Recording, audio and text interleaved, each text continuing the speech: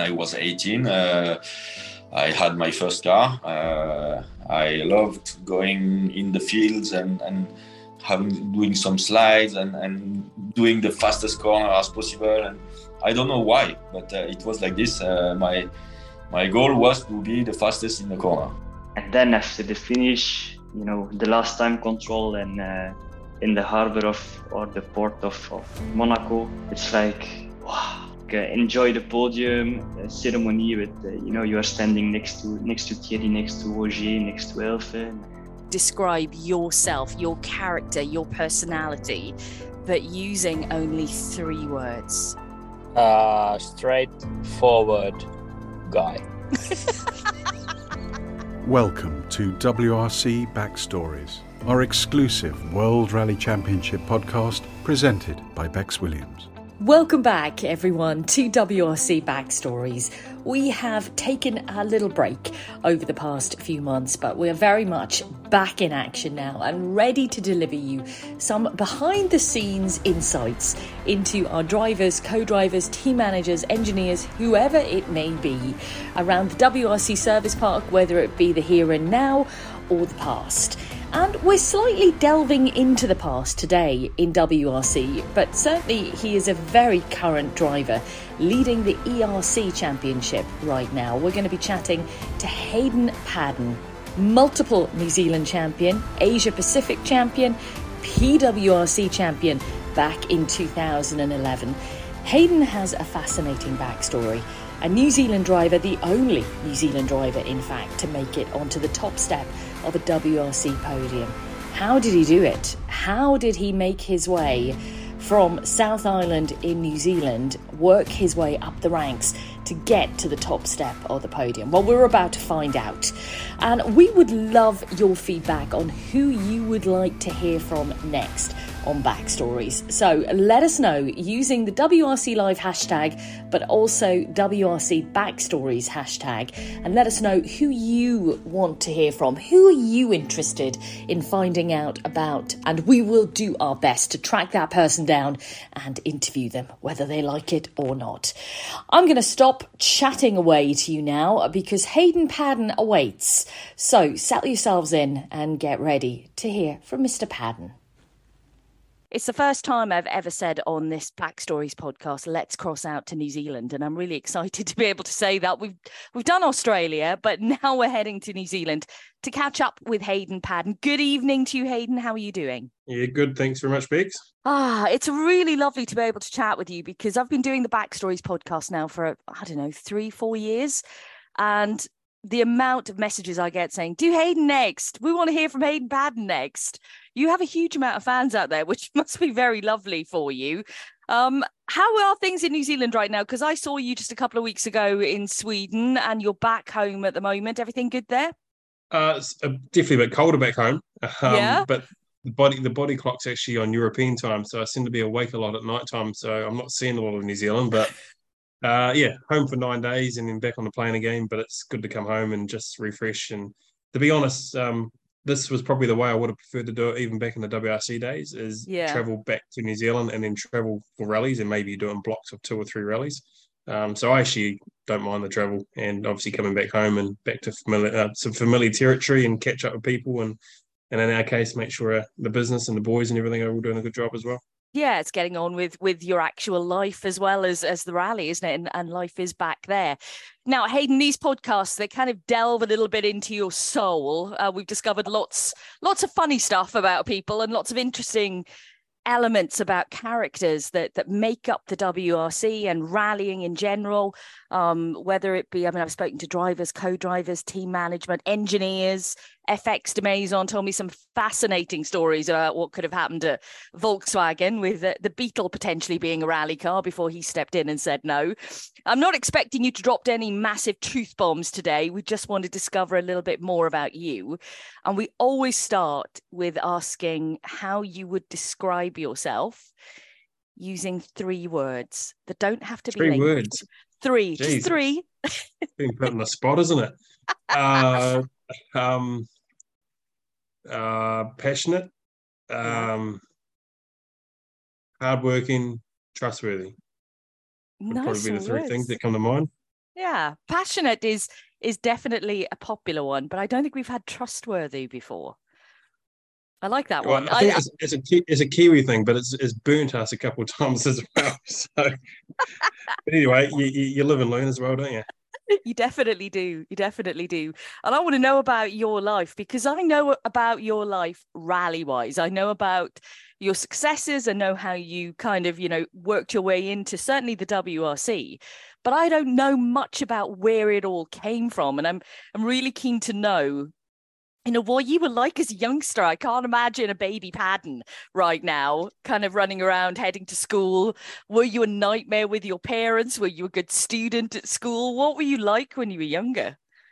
My memory's not so great, but I do remember I was always a car nut. Obviously, my father was a rally driver, so I remember as a kid always playing with the Matchbox toys, cars.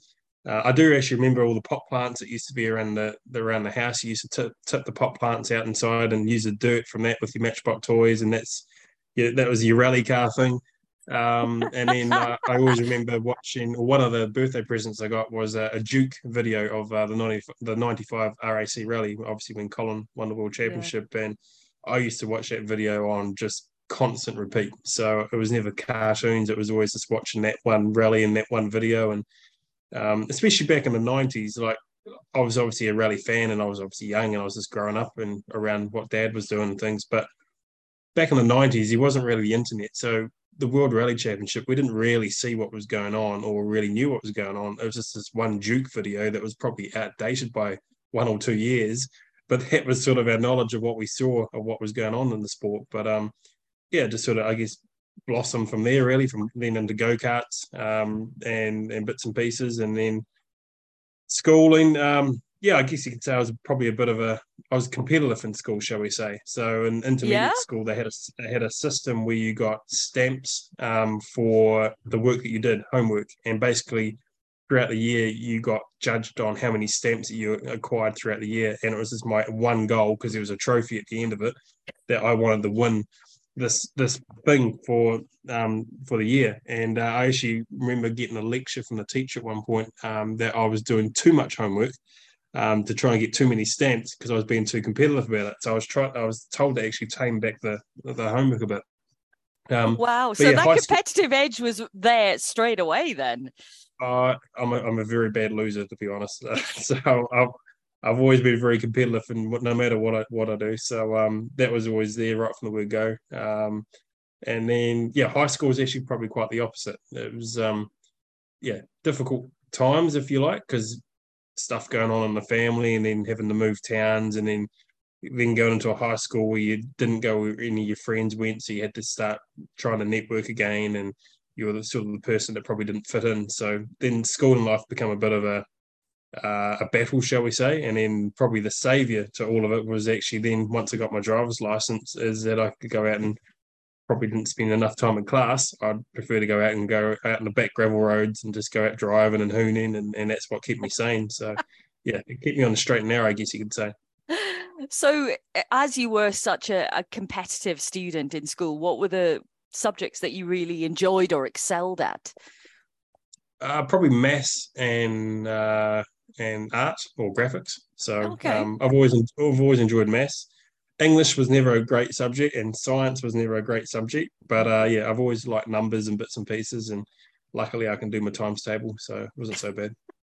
Good, I can call on you for that then, because my maths is horrendous, I have to say. Even like working differences in times out between you guys when the splits come in, I'm so glad it's all computerized and it does it for me, because you got green and red boxes as well. Exactly. I'd be all over the place without that, I can tell you.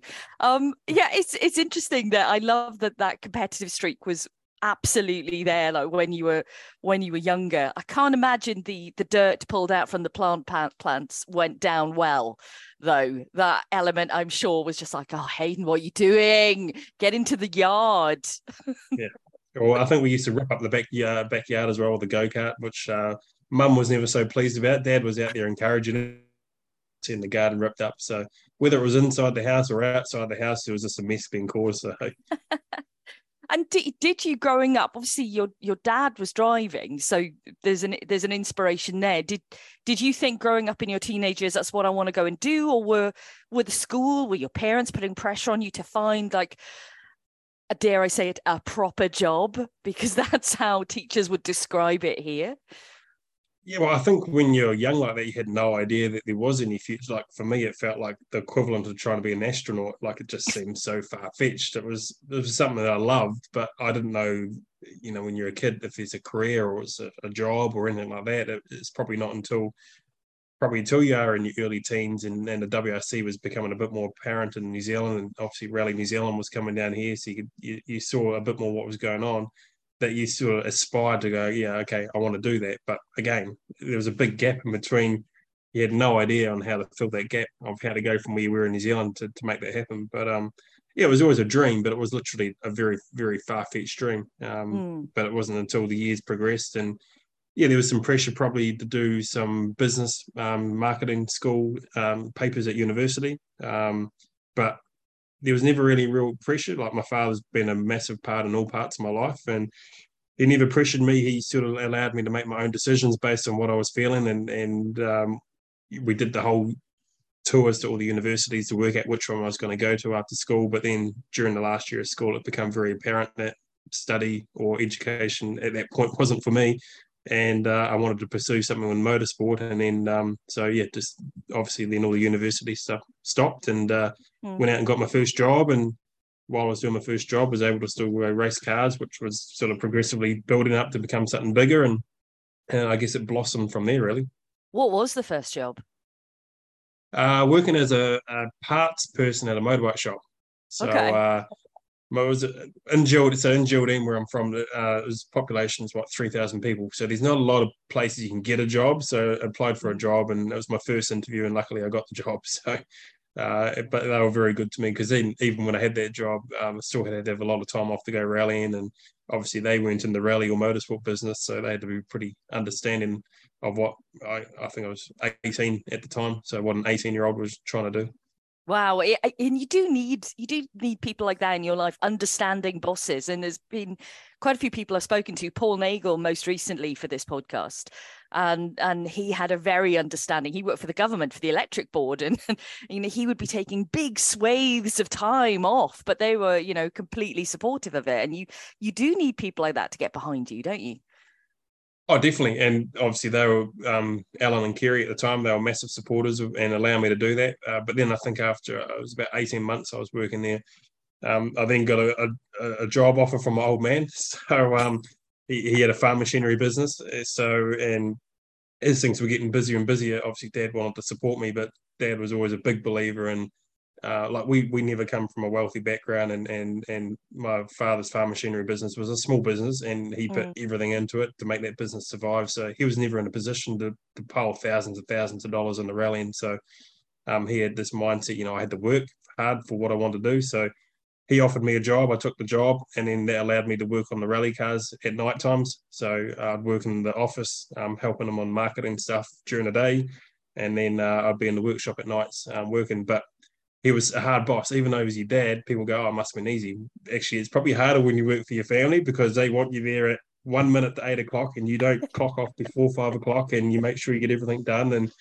And they're probably a bit harder on you as well. So it's certainly not an easy job, but obviously it presented me an opportunity to, I guess, spend more time on the rallying. And when we did need time off for rallying, obviously he was pretty understanding of what we needed to do.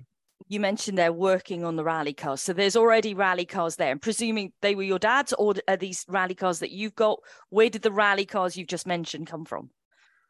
So by the time I started working for Dad, this is when we started competing in the New Zealand Rally Championship. So this is when we started campaigning Mitsubishi Evo 8s, Evo 9. So prior to that, we had my father's rally cars, which was a Toyota Corolla and a Mitsubishi Evo 4. And nice. During those times, I was never a trained mechanic, but Dad was a trained mechanic.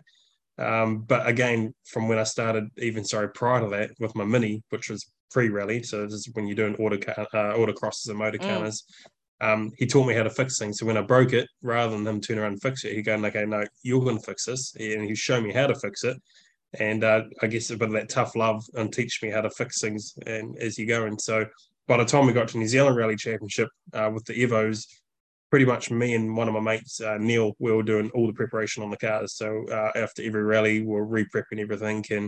And at this stage, we started working with John about the same time, John Kennard. So I was always asking a lot of questions about how the rally world worked, and I was trying to learn all the time. And especially John, who'd come from ProDrive and some of his stories at the Subaru World Rally team, learning how the teams operated. And I'd get these ideas in my head, and when I get an idea in my head, I want to execute it, and I want to make it even better. So all of a sudden, then I'm trying to prep our cars in the back shed of this leaky shed in the middle of nowhere until 2-3 o'clock in the nights, but trying to prep them like a WRC team, just me and a mate. So in terms of everything was very particular. I had very thorough lists on how we prepared the car, made sure everything was ticked off, made sure everything was developed, and to make sure we had a reliable car when we went to rallies, but also a team and a car and everything that looked good. I was always about making sure the car was clean and looked good and perfect. And we never had a lot of money, but sometimes from the outside it was perceived that we had these big budgets because everything looked good and was reliable. But we just had a really good group of friends and family around us, and we just worked. We loved it. It was a hobby. It was what we loved doing. So. Yeah, and I think, when you do love doing things, you're going to do them to the absolute best. Like you say, it's kind of real attention to detail that you've put in there to make sure everything works. When did you know, Hayden, that you were good behind the wheel? Because there are so many people and so many people competing now who will do it, weekend upon weekend, but they're just doing it for fun because they haven't got that extra edge to take them further on. When did you know, even in your kind of young days, even when you were behind the wheel of the Mini doing autocross stuff, did you think, oh, I've got a little bit of something here, I can take this further? Did anyone tell you, you've got it, kid? To be honest, no. And I'd probably even say, as stupid as it probably sounds, to this day, probably still not. I've never thought of myself as, being anything special in that respect. I've just always worked hard. I push hard for results. I'm very result driven and very goal driven. So I guess I get caught up in that process of trying to achieve the goals that you maybe forget about the bigger picture. But I've never ever been in a position where I felt, oh yeah, we've got something here, let's go further. It's been a natural progression of, okay, this is my 1 year goal, this is my 3 year goal, this is my 5 year goal, and just trying to meet those. But even to this day, like, I'll never rock up to a rally and be confident that you've got the edge over anyone. I go into any rally with the same mindset as I did when I was 12-year-old in a Mini, not overly confident, confident in your own preparation, but not confident in the result you can achieve. And then once you get through the first stage or whatever it may be, then it sort of settles the nerves down a little bit, and then you become a bit more calm and a bit more confident. So the early days of competing, what were they like for you? As in, you talked about being part of the New Zealand Rally Championship. That's a huge thing in the country. That's a massive thing to be able to go and do as a person, as a driver. How did you I'm sure you began with exactly what you said to us there. You're meticulous and attention to detail and getting everything right. But were you nervous? Did you have butterflies? What was the general feeling kind of starting out doing that? Definitely always nervous. It sort of come out of nowhere as well, because the previous year was my first year in a four-wheel drive with my father's Evo 4, which got burnt to the ground in an accident in a rally, which at that time I actually thought was the end of it all, because we had no, like in New Zealand, we don't insure rally cars. Like, it's obviously pretty normal in Europe that people insure rally cars. Over here, most people don't. So we were 30 grand out of pocket with this car. We had no way of coming back. So this was at the end of 2005. And then basically the whole South Canterbury community rallied behind us and got behind us and saw what we were doing that year and wanted to support us. And then through that support and a lot of people that got behind us, all of a sudden we had a car to do the national championship in the following year. And that was a real surprise, because I went from thinking that's my rally career done before it's even started, to all of a sudden we're debuting in the New Zealand championship the following year. So if anything, you're nervous, but it just felt like that first year a massive privilege, because you felt like you were somewhere where you weren't even expecting to be there, because it wasn't even on the radar. And then all of a sudden, as an 18-year-old at the time, these were all the guys that I used to look up to on the TV, all the national guys, and Chris West and Richard Mason, and all of a sudden we were competing on the same rallies at the same time. So it was just a real I guess, exciting experience. And then I guess during that year is when we're starting to be quite competitive, and things is when things probably started to click, go, okay, we can actually try and make something of this within New Zealand Championship anyway. Yeah. And that was the first step. You mentioned some, heroes there from kind of New Zealand. And for me, I remember when I first started in the championship, my first rally in New Zealand was 2002. And that's when I first came across Possum Bourne.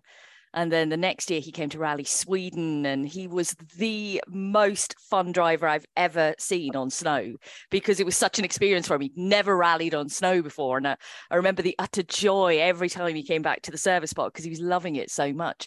How much was he an inspiration when you were growing up? Oh, massive. Like, he was a household name in New Zealand.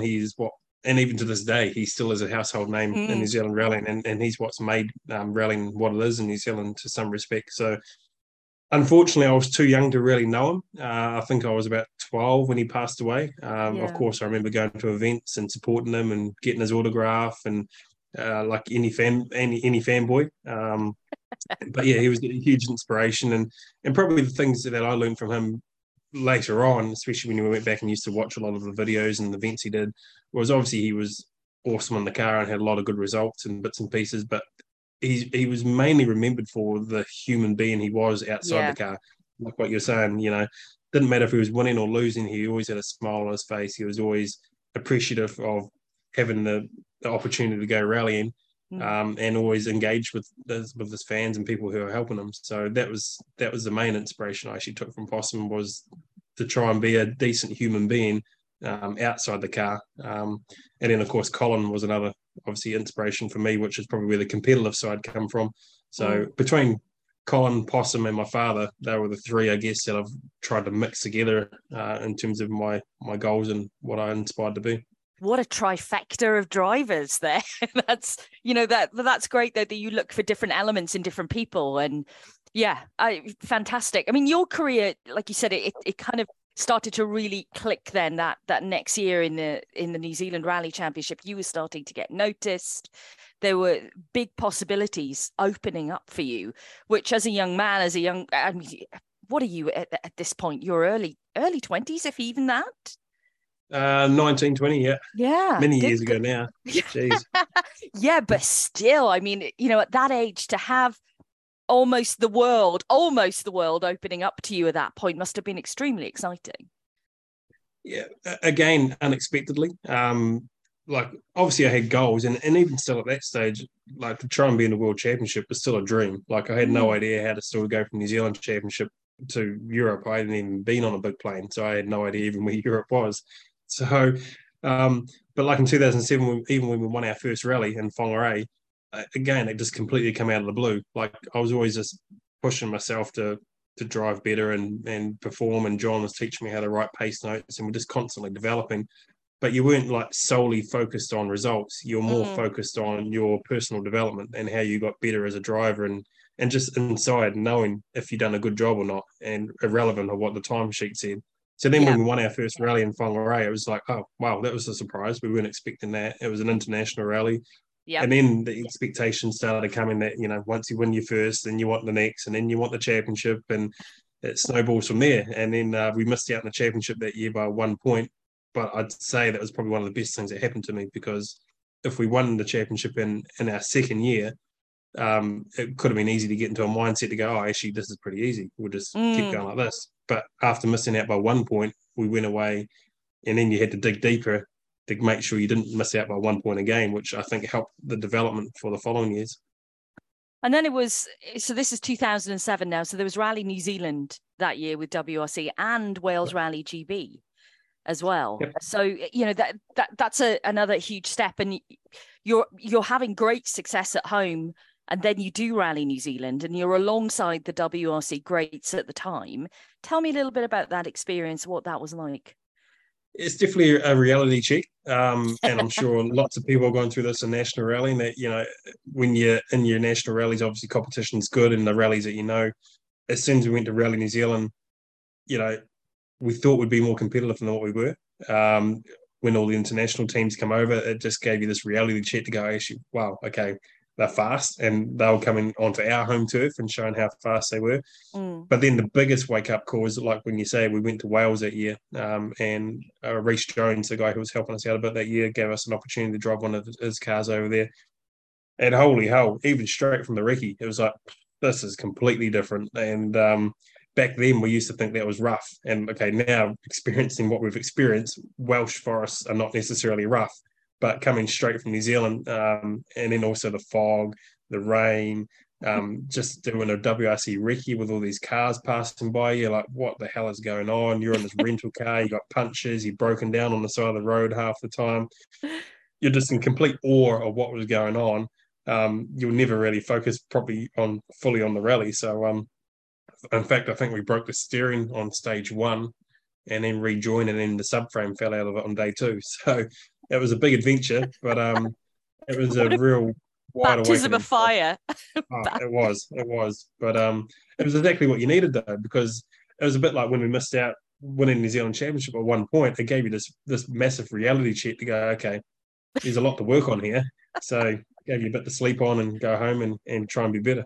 What was it like, though, being part of then the WRC community, and you're in contact with so many people who are like a family? Was there anyone at all giving you advice? Did you ask anyone for advice? Did you make friendships back then, or did that come later? Oh, like John was a massive part, as I say, because he'd been there, done that. He'd seen a lot in the WRC and everything, and I was always just a sponge around John. I was always, especially, you spend so much time together in recce's. I'm just, especially as a teenager, you're just constantly asking questions and probably annoying him, but he was obviously always very patient with me. And then, John was able to give me a lot of insight and how it all worked and bits and pieces, and probably didn't then develop any further relationships within the WRC until we did the Pirelli Star Driver year in 2010. And then, of course, he sort of got introduced into the community a bit more and got to know more people, and even within that team environment, there was a lot of good people that you're able to sort of lean on and learn from. The Pirelli Star Driver thing was pretty special. I really enjoyed what Pirelli did with that program, because it basically, to kind of conceptualize it all, it was picking the best from various areas around the world, bringing them together. And you were part of that. But it was a couple of years, obviously, we were chatting about 2007. The next couple of years, then you continued on at home before Pirelli Star Driver came around. Yeah, we had a goal to win New Zealand Championship. So we went out, and through some of John's advice, we thought part of the process, because by this stage we were going, okay, Europe's where I want to be, WRC's where I want to be. So we went through the process of making sure we could write our own pace notes. So the first rally we wrote our own pace notes on, we won, which was Whangarei. The next step was to have a left-hand drive car, because in New Zealand you don't think about stuff like that. For us, right-hand drive's normal. Yeah. And John suggested, hey, look, if you go to Europe, you're not going to have many opportunities to shine, so you need to be prepared. So that means you need to learn left-hand drive now. So we brought a left-hand drive road car into New Zealand as a brand new road car, and then our own team built this car up from scratch as a left-hand drive car. So the next couple of years, we got to learn that car. We were able to win the championship twice. And then, of course, we knew the next step for us to go from New Zealand to Europe is that we needed something to fill that gap. And obviously the Pirelli Driver Scholarship opportunity was a way to fill that gap financially, to give us that leg up. So because to go from and it's still the same issues now, to go from New Zealand to Europe, the costs go up tenfold, and you're still doing the same mileage on rallies, you're still competing in the same car, but everything goes up 10 times. So to fill that financial gap is a massive challenge, and obviously we're so fortunate with the Pirelli Scholarship. Without that, we definitely never would have got to WRC. So it definitely gave us a big opportunity, and we missed out on it in the first year. Mark Tapper, a fellow Kiwi, had it the first year after we had an incident on the qualifying rally, which I thought that was the end of the world. But then, as it turned out, by actually winning the Pirelli Scholarship in the second year, actually probably gave us a better chance, because I think in year one there was a few reliability issues with the cars, and the drivers who were part of the program probably didn't get a fair chance because they weren't finishing rallies. Yet when we come in year two, all the gremlins were ironed out in the cars, and we had a good reliable package, and we could actually get in and learn the rallies. Remind me then who you were alongside that year in Pirelli Star Driver. Was Oit part of it that year? Oit, Peter Horsey from South Africa, Nikolai Georgia, and You're putting me on the spot now. Um, Was there a Finn? I'm was there trying to no, think. No, Oit Oit was. represented the Europe, and the Baltics and Nord I'm trying to think what Scandinavia. region we're missing.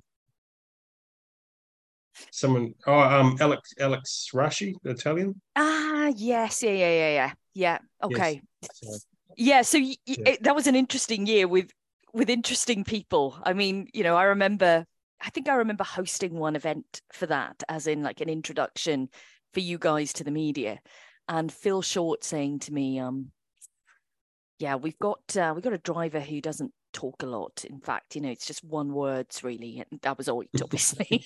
He was like, so, good luck with him on the stage. But, as we all know, Oit does talk, but you just need to get it out of him. How did you find, did you manage to get Oit to talk back in the day? I think we were all pretty quiet that year, to be honest. We're all pretty fresh-faced and sort of thrown in the deep end. And but like for us, it was the first time also working with teammates. And especially you're young at that stage, you're super competitive. It's like you just want to beat your teammates. Yeah. So I remember the first rally we all did was Turkey, and Phil Short, Uncle Phil, who was I guess trying to keep us all in order. He, very clearly before the start of the rally, make sure that we all get through and finish. And this is about building experience and getting the knowledge for the future. And of course, the first rally was like an absolute nightmare for the whole Pirelli Star driver thing. So I remember Turkey, for us, it's so rough as well. It's a difficult rally. Well, for us, and a big learning process for us, but we went through and did the recce, but they didn't put the chicanes in until after the recce. They built the gravel chicanes in the middle of the road. So stage one, we come over flat over a crest in fifth gear, and we'd missed one of the chicanes in recce, and we end up beached on the middle of a chicane. So we're out on day one. I think another car caught fire, another one crashed. Then Oit had a big crash, I think, on the last day. So pretty much everyone retired. And I remember the discussion after Turkey is probably the strictest, most brutal conversation I've had from a team manager ever before, with Phil basically saying, if we all continue like this, the program will be finished. We won't be doing any more rallies. We all need to pull our heads in and make sure we finish some rallies. So it was a pretty rude awakening to the Pirelli Star program for all of us. And then from there on in, I think we're all a bit more settled down after that. Yeah, he can talk the talk, Phil Short, and when he looked after the Pirelli guys, the junior championship. I think with Phil's wealth of knowledge, and all that he's done and all the drivers he sat alongside, you can totally respect everything he says, because he's come from 100%. Such a power background, and he's got your best interests at heart. But yeah, Uncle Phil, I like that. He'd love Phil that was awesome as well. that year. He helped us learn so much as well throughout the whole season, and helped us manage our own expectations and how to plan the events and get the most out of the year. And he's done a lot for a lot of young drivers within the sport. So we're very lucky to have him. Definitely. How would you say the learning curve for you was, coming from New Zealand and then stepping onto the world stage? Was it a big step up in terms of a learning curve? What do you think, if there was one area you had to say, this is where my learning went through the roof, this is what was dramatically different, what would it be? It's probably a bit later on, actually. The learning was probably more in the WRC team, when you had access to that sort of data and engineers and bits and pieces. Prior to that, like Pirelli Star driver, the biggest eye-opener was just the variety of roads and stages, like from rally to rally to rally, whereas in New Zealand, from rally to rally, everything's much the same. The whole championship's pretty similar. Obviously, in the WRC, every rally is completely unique and completely different, and it was a matter of trying to adapt to that. The biggest thing also was adapting to rough conditions, because in New Zealand, we never get ruts or anything rough in the roads, and then all of a sudden you come to these rallies in Portugal or even Finland on second pass, and the roads are destroyed, and you're like, how do you even drive a rally car through this stuff? So just trying to learn and adapt to all that stuff. But that first year of Pirelli for us, I just went in with the same. Obviously, I had goals, but during the season was not trying to have too much expectation on myself, and just trying to focus on driving and learning and letting the results naturally come.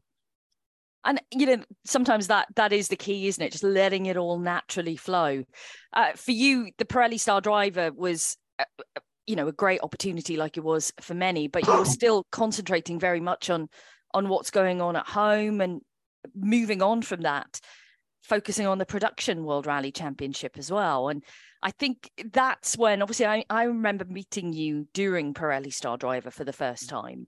And then we were all very keen to see what you were going to do, because you were doing well in PWRC. But how did it move on? What did Pirelli Star Driver give to you moving forward? Obviously, as I say, it gave us that leg up, but we knew to make the most of the opportunity, we had to stay there. We knew if we disappeared, that the get back again was going to be twice as hard. So we had to use the momentum of that Pirelli Star Driver to stay in 2011. But obviously, we knew we had to come up with the funds. That was the only downside of the Pirelli Star Driver. Like, it was a massive opportunity, but there was no follow-on. So you're back on your own again. So we had to find $1 million New Zealand dollars to do the PWRC that following year. Whoa, it sounds like such a lot of money. Yes, it is. And everything in New Zealand, so it's always effectively twice as expensive with the exchange rates, effectively. So €500,000, but, effectively $1 million Kiwi. So, yeah, we had to go and try and find a way to fund that. And, at that time, and even in the years prior to that, here in New Zealand, a lot of people told us it wasn't possible. Obviously, Possum was just starting to do it the year he passed away, but there wasn't really a perceived pathway for us to go, okay, yes, a fellow Kiwi's done it this way, he funded it this way, we can try and copy that sort of template. We had nothing. We had some templates for what circuit drivers were doing, like Scott Dixon, in terms of shareholders and trying to get investors involved. So that's the route that we went down, because the problem with sponsors in terms of here in New Zealand is, firstly, corporates and everything in New Zealand are a lot smaller. But also, when you're competing on the other side of the world, there's not a lot of advantage for you if you're trying to showcase their brand in Europe, but they sell everything in New Zealand. So the sponsorship thing's quite hard in terms of rallying internationally. So we went down the shareholder route. And then back in 2011, that was still with the old promoters, where they had the penalty fee in place. So once you committed to entering the championship, if you missed a round, there was huge penalties. It was something like €50,000 a round that you missed. So when we I didn't know that. I had no idea about that. You got penalised. It was all in the regulations, all the sporting regulations. So once we entered in January 2011, when we put the entry in for the championship, our bank balance was zero. So we had no dollars in the bank. We committed to doing the full 6-round PWRC, and we were all in. So luckily, we went out and sold our story, sold our dream, got investors on board, and that first year couldn't have gone any better for us, because the more that we're winning, the more that more investors were coming on board. So we went out and I think we won the first 4 in a row. Yeah. And it wasn't easy. It's never easy when you're raising that sort of money, but we were getting investors on board, and it was all sort of falling into place. So who was doing the chat, Hayden? Who was doing the chat to sell all of this? Were you doing the chat? Because you're such a humble guy. I just can't imagine you selling yourselves. You'd be like, yeah, I'm pretty good behind the wheel. Give me some money. No, I let the results do the talking. I just let the results do the talking. But between myself, my father, and we had 3 directors, part of the company. So between the 5 of us, we were doing all the talking. I was pushing a lot, though, like right from when I was 12 years old, going out and getting my first sponsors when I had the money. I've always been out there talking to the business owners and people, and selling the dream, because, to be honest, it's better coming from me. Like, I don't like blowing my own trumpet, but I can tell the story. Like, for me, it's something I'm so passionate about what I'm doing. It's easy for me to relay that passion and sell the dream of what we're trying to do, because effectively, when we're trying to get the investors on board, we're just trying to get them to live the dream with us. It's an opportunity for them as well to be excited by it, and they may not be able to drive the car, but they can still live the journey with us, and it's trying to sell them that dream and that journey. So I was all the time on the phone, and I've always done it as well, though. So for me, it didn't feel abnormal. It just felt that's what I do. I've been trying to search for sponsors and work with companies for many years, and it was just part of what we had to do. And it worked. Obviously, it was a long working process, and it was getting you success. And you got the success by winning the PWRC Championship that year, which I really remember vividly interviewing you when you won, and thinking how humble you were, and how I think we all wanted you then to go on to succeed, because there was no way on God's green earth you were going to grow ahead, as big as a melon. because you seemed so together. You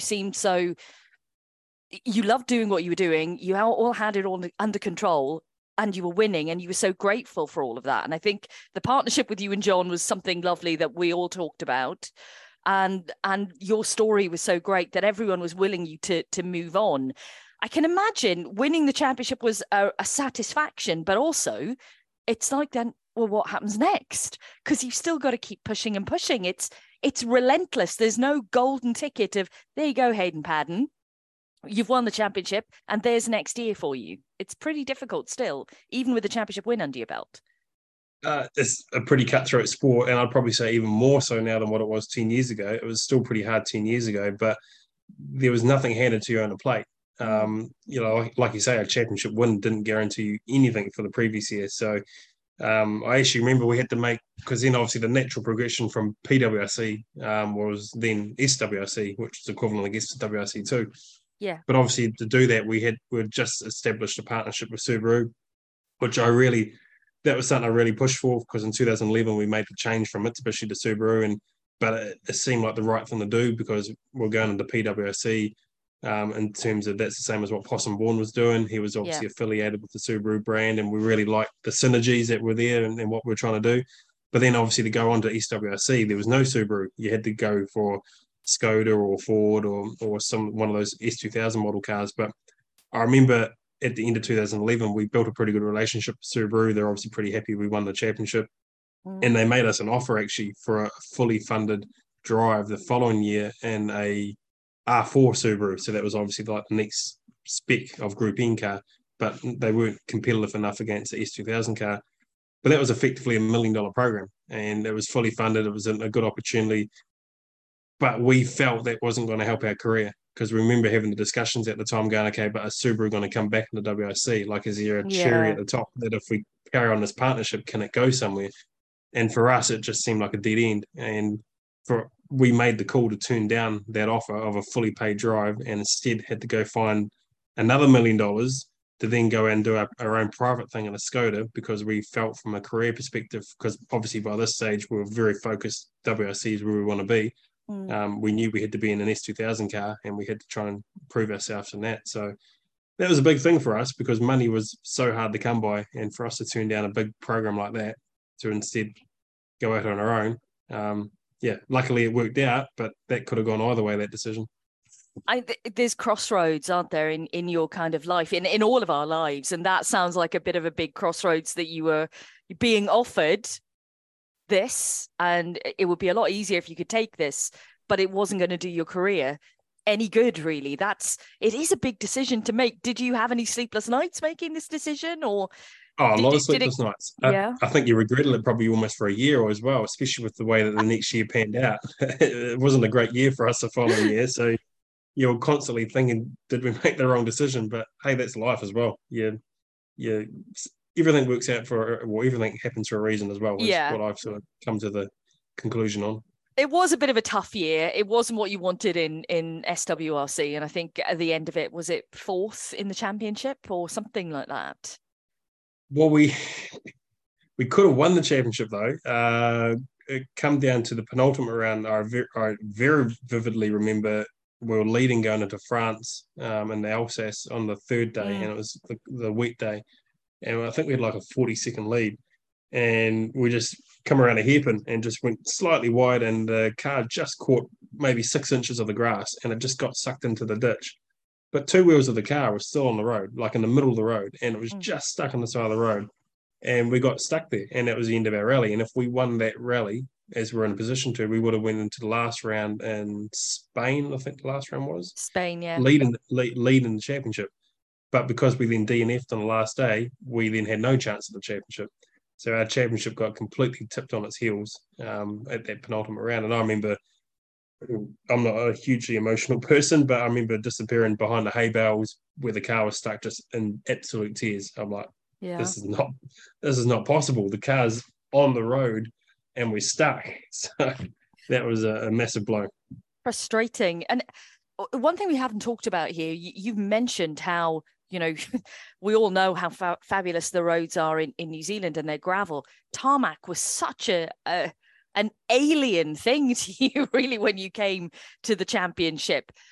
But you did master it, and you had some good results on tarmac. How difficult was it for you to master tarmac? I don't know if master's the right word, but still learning. But it was different. Like the first tarmac rally we did was Germany 2010. But again, just went in with the sort of no expectations type mentality, and just went out and did the best job we could. And I think we ended up second in Germany. The next round was in France with the Pirelli driver again, and we were leading until we had an alternator failure. And then even in the Super 2000, we were always quite competitive. So I actually enjoyed the tarmac. I just hate wet, slippy tarmac because you got no feeling at all. You just feel like you're driving with your butt cheeks clenched all the time. There's nothing enjoyable about it. But dry tarmac, I enjoy dry tarmac, and it just naturally progressed, and it's just like anything. The more you do it, the easier and better it becomes. So it's the same in terms of just doing more tarmac rallies to get more comfortable. So after then the disappointment of the SWRC year, it seemed to be there were some events in Europe, but not a huge amount. It was more events at home than anything else. What was happening behind the scenes there? Well, we ran out of money basically, so we had a massive big red digit in the bank balance. Even in 2012, even that rally in France, where we were in a chance for the championship on the Monday before the rally, I remember getting an email from the team going, "Hey, look, we haven't received the payment." And then this is like one day before Recce, and it's like, okay, we don't have the money. So that night, which is New Zealand daytime, I'm making phone calls, trying to find some shareholders to get some more money in and just get the payment through in time. Otherwise, we weren't going to have a car on the start line. So we were really, shoveling the bottom of the barrel to get as much money as we could for 2012. We dug ourselves a pretty big hole. So for 2013, we sort of took a different approach, going, okay, we need to generate some more funds, but the investment avenue starting to dry up a little bit. We need to go a little bit more back on the sponsor avenue. But to get the sponsors on board, we need to compete in New Zealand. We need to drive at home. That's where the sponsors will invest in us. So that's when we come back home and, excuse me, and just started doing New Zealand rallies, started building the portfolio of our New Zealand partners, and using that funds, the excess funds that we could create from doing New Zealand rallies to do more international rallies. But that did mean you had to be at home a lot more.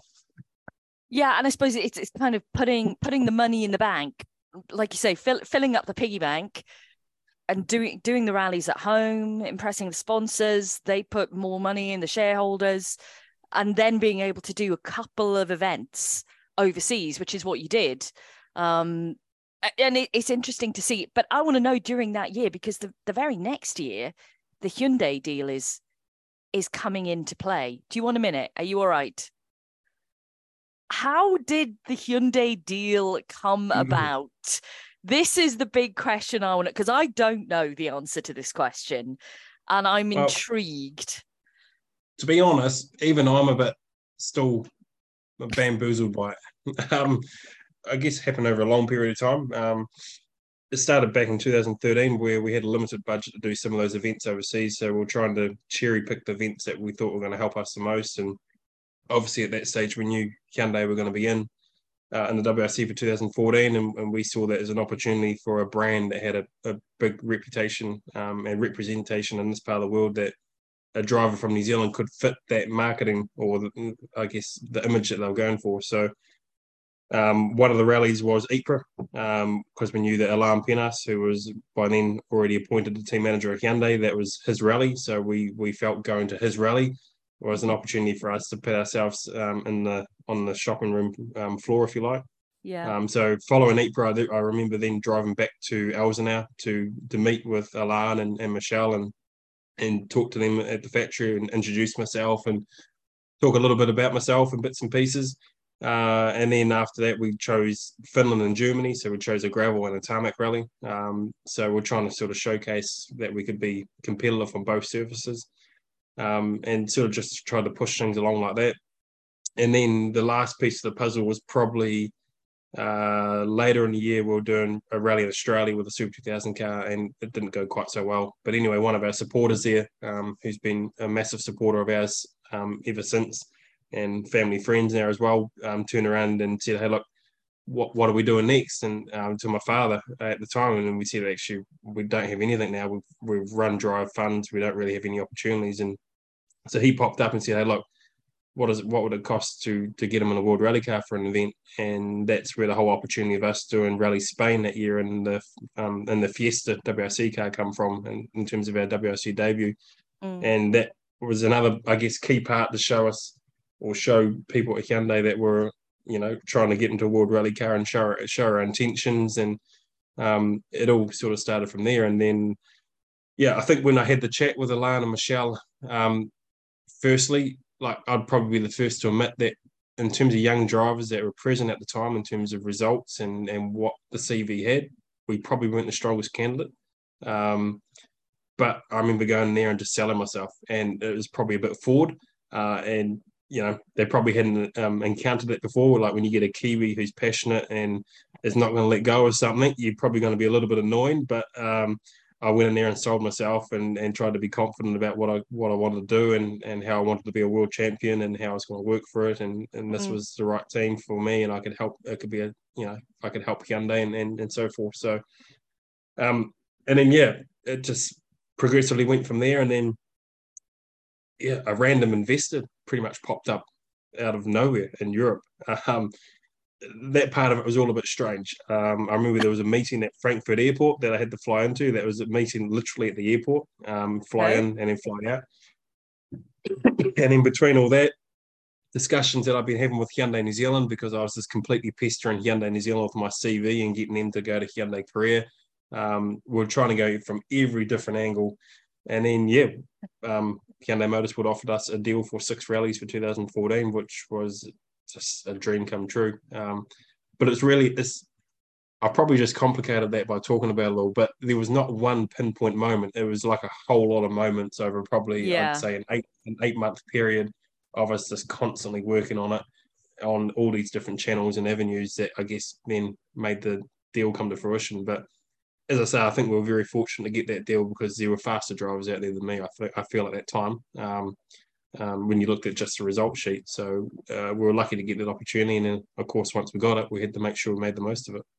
Do you think then it was, like you say, that there were some faster drivers out there, but you were the whole package in that you knew how to handle yourself and deal with things on a different level than maybe some of the drivers who've, and I don't mean to say that they've been given, something on a plate, but they've just got behind a wheel and just done the job. Whereas you've got behind the wheel, but you've spoken to sponsors.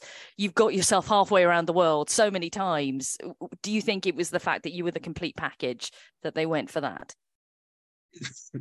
To be honest, I'm not sure. We certainly tried to promote that we're the complete package. We're probably a bit more of an unproven record because still at that time we didn't probably have as much experience as others on terms of European rallies, and WRC was still pretty young and new, and we were learning. I'm not sure what analysis they did in the background, but for sure, I think we were probably a risk. But I guess any young driver you bring into a team is a risk, and I think we proved the concept that we're willing to work hard was probably the biggest part. Whether we were at the right level or not, we were willing to make sure that we would get to the right level. And luckily, they're a very good team to work with to help me work in the background to work together to get to that level.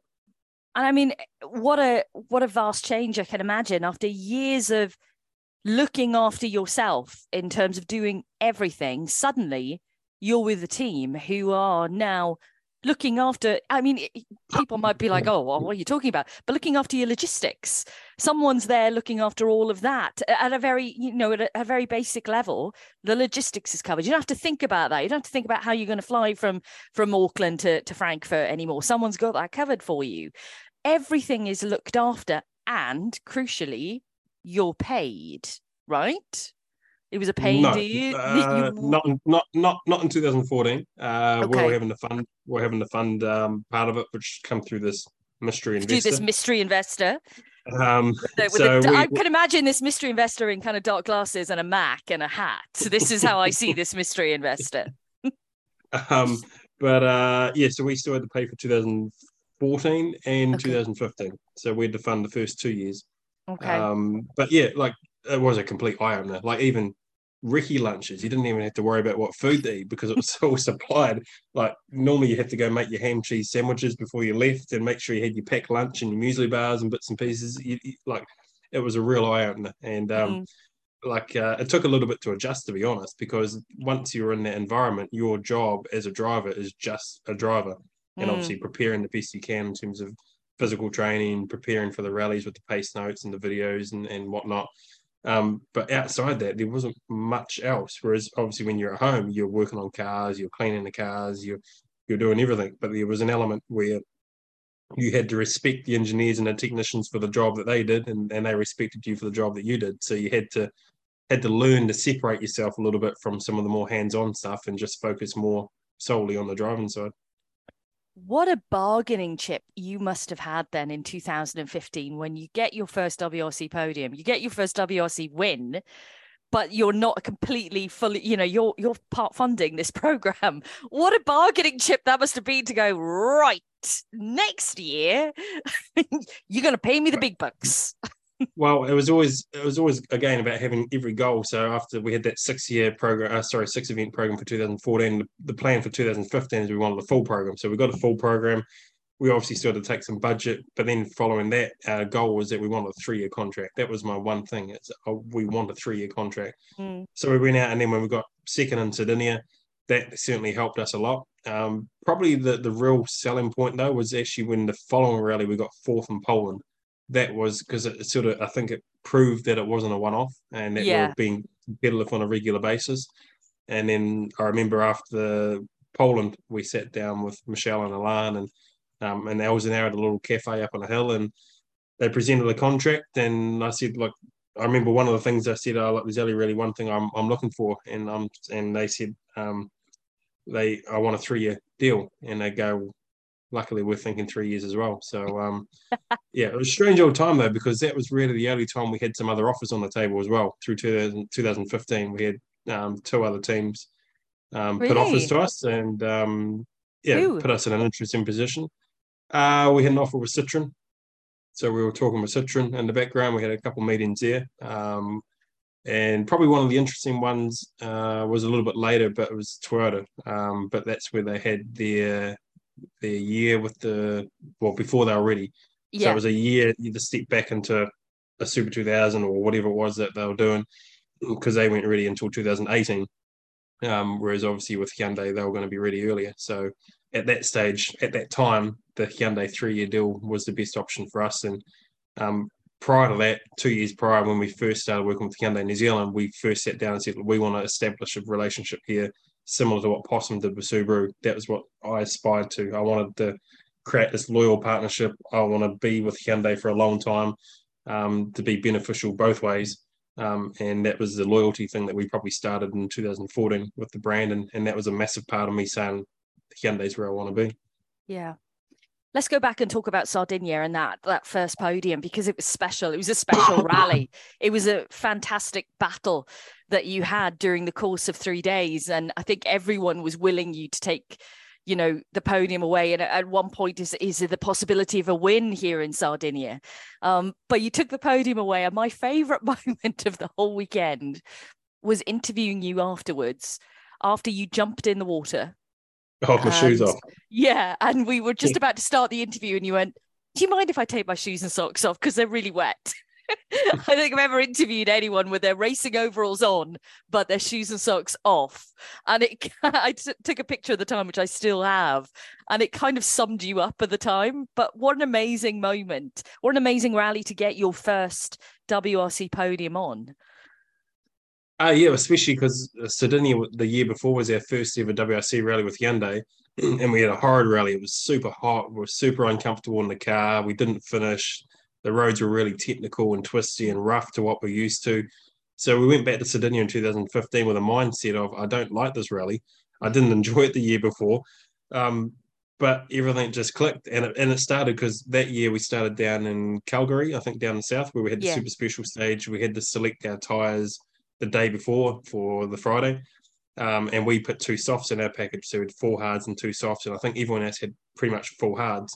And going to the first stage on Friday morning, we're parked up, and I remember Yari Matty was in front of us, and we're trying to decide what tyres, whether we put the softs on the car.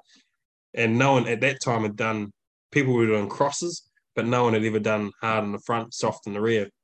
And I'm like, I don't want to do a cross. I don't like the cross. But there'd been a bit of rain that no one was expecting. And we're like, do we put the softs on? So Yari Maddie comes down to see what we're doing, goes, what do you got? And I said, I've got a couple of softs. And he said, well, I'd be putting them on. So that was my confirmation to go, okay, we need to put the softs on. So we put the 2 softs on the rear. We were the only car that had 2 softs on the car. And then, of course, we won the first 3 stages and had a bit of a lead. So that was a real bonus. But I'd probably say the real confirmation, or what gave me more confidence, is that myself, along with everyone else, I thought that morning was just because we had 2 softs on the car. But then when we went out in the afternoon and we had the same tyres as everyone else, we're actually still able to win 1 or 2 stages and able to actually hold our position. And that's what personally gave me more confidence to go, okay, we do have some speed here. But never winning the rally was in my mind throughout that whole rally. It was just to come away with a podium, we would have been more than happy with. So, yeah, it was a bit of a dream result. Good way to get the first podium. Yeah, and to be honest, it wasn't really that long after. I mean, okay, you have to look a year in until 2016 for the win, but it, like you say, it felt like a win in that event in 2015, and everyone, I think, was just like, wow, look what Hayden is doing here. Are we starting to see the start of him really kind of flying now?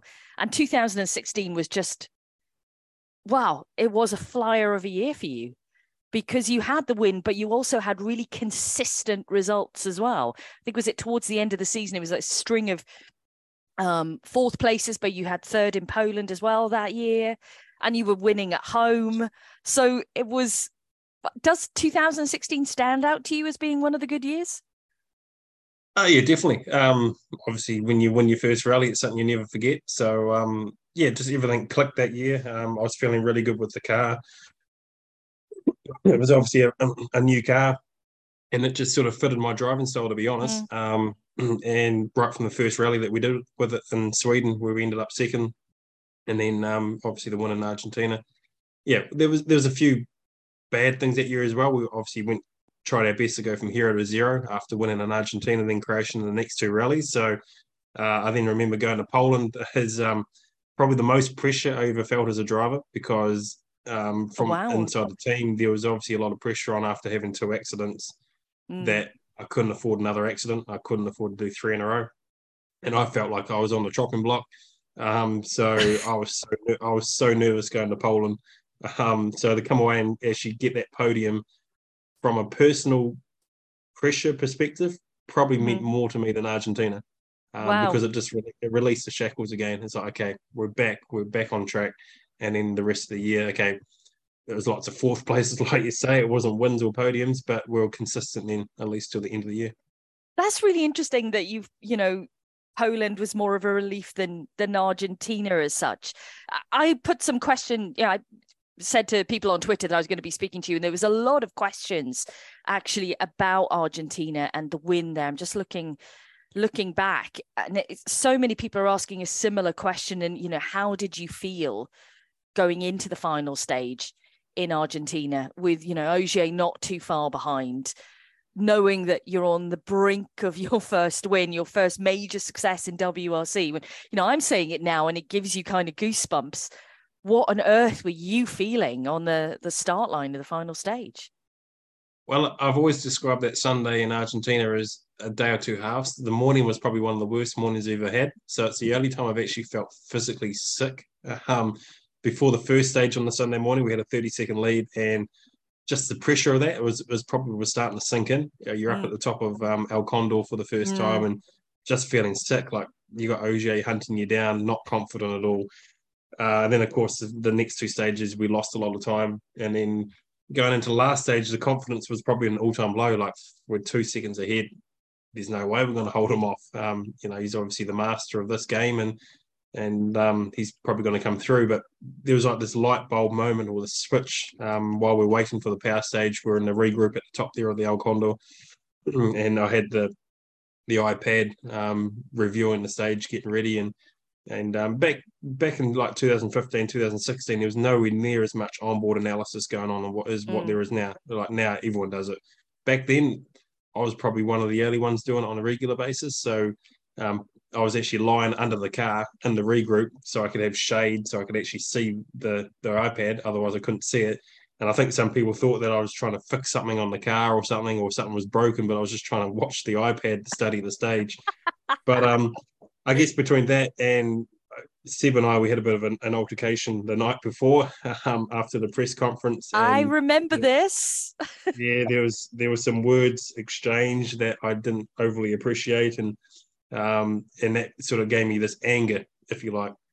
So we pretty much went into the last stage with this anger cloud over me going, we've come this far, we've worked so hard, we've got ourselves in a position, I can't let Seb beat us. It was as simple as it was. And then just went into this like trance type state of mind and pretty much drove the stage of my life. It felt so easy, it felt so smooth.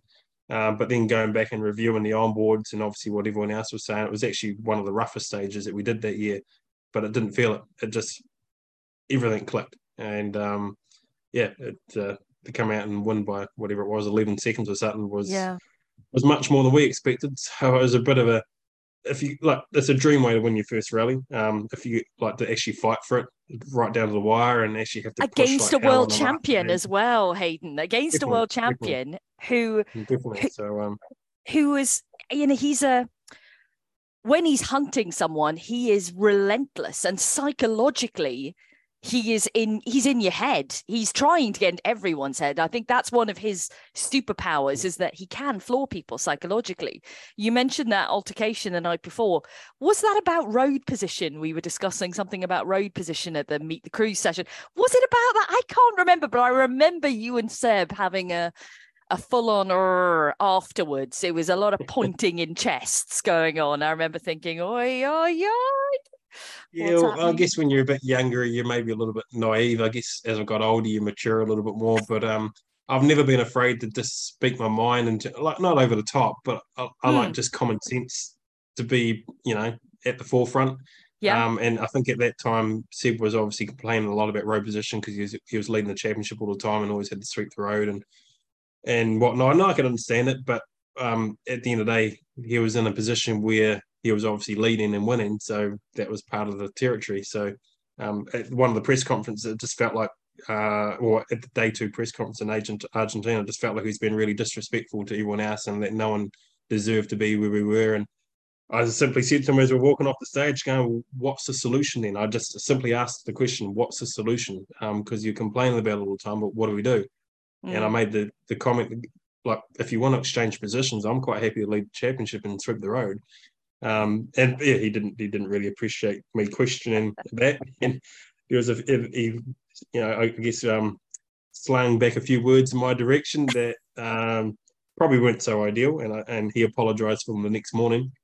But yeah, I was boiling. The blood was boiling. I'm sure. We're in the middle of the service park, and I was just shaking, and we're like face to face, like right up in each other's grills, and yeah. I've never had an altercation like that before, and yeah, I was a bit taken back by it. But that's what fueled for me the last stage push, is the just going back to that and just remembering that and going, okay, I can't let this happen. Yeah, he ain't gonna get me. No. And you know, I'm sure you can, but is it a bit of an out-of-body experience, crossing the flying finish, getting to the stop control, looking at the board, realizing you've done it? Because you need to have all these things sink in. I don't know if the team had told you that you'd done it through the radio or whatever, because I think radio comms, especially when you're up at El Condo, it's really difficult with all kinds of comms. We used to struggle no end with the radio stuff up there. How did you absolutely find out that you'd done it? Was it when you got to the stop control? I think Molly was the one who gave me the thumbs up at the stop control there, because we had no idea. We had no radio in the car, so we had no comms with the team. And then, of course, when we got to the finish line, when they put the finish board up on the window screen, they actually put Seb's time up under the window wiper. So we couldn't see Seb's time. So we had actually no idea. And then John was asking for the board to be lifted. And then when they showed his time, I actually looked at John like, no, surely not. Like, we didn't go 11 seconds quicker. So that's why I was in disbelief, like, that's not right. And that's what I was trying to ask the people outside the car, like, have we really done it? So, and then, of course, they gave us the acknowledgement, and then it's like, okay, that came out of nowhere. We weren't expecting that, because I knew from the study that I'd done, I knew what Seb's time on the stage was the previous year. And when John read out our time over this finish line, I think we were like 2 seconds slower than what they went the previous year. So pretty much between there and the stop line, I'd reserve to the fact, okay, we haven't won this rally because we went slower than what Sid went last year. So I'd already accepted second. So yeah, when we got told we'd won, that was a bit of a surprise. Yeah, absolutely, I'm sure. And amazing feelings to have done it, to have achieved that. That's a major goal ticked off the list. And to everyone that supported you, not only the people that are helping you monetary wise, but the fans, Hayden. You've got such a huge fan base. I mean, I can't even begin to, well, I can begin to imagine, because a lot of them were emailing us at the time or sending us messages on Twitter with pure delight and joy. They were up at some ungodly hour, no doubt, watching you do that. That must have been such an incredible thing. And for your family as well, to see you do that. Oh, it was amazing. We had some of our key supporters there. Dad was there. It was awesome to share that. Like, Dad doesn't have it. He's even probably less emotion than what I am. But he had tears in his eyes. No, it's not possible. But yeah, it was cool to share that with those people. And then yeah, obviously once we got back home, because we had to head home for a rally the following weekend, we arrived home to the airport, and there's hundreds of people at the airport and doing a little haka for us, and it's like 4:00 in the morning, and yeah, there's lots of people there supporting us. So it's a pretty humbling experience to know so many people are behind us and we're supporting us and still do support us. It just makes it all so much more worthwhile with everything you're doing. It does, I'm sure. It's just a big, yeah, it's such a help, I can imagine. And yeah, for someone like you, because as we mentioned, you are, exceptionally humble, but to have that, I can imagine is lovely. But are you not embarrassed is the wrong word. That's not the wrong, but are you a bit like, oh my God, all these people following me? Are you ever a bit shy around all of this or not?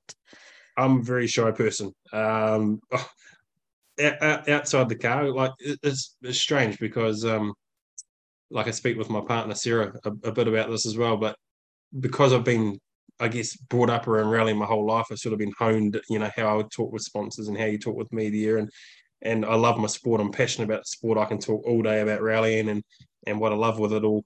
But outside all that, I'm a massive introvert. I like to be the one standing in the back corner of a classroom. I don't like attention.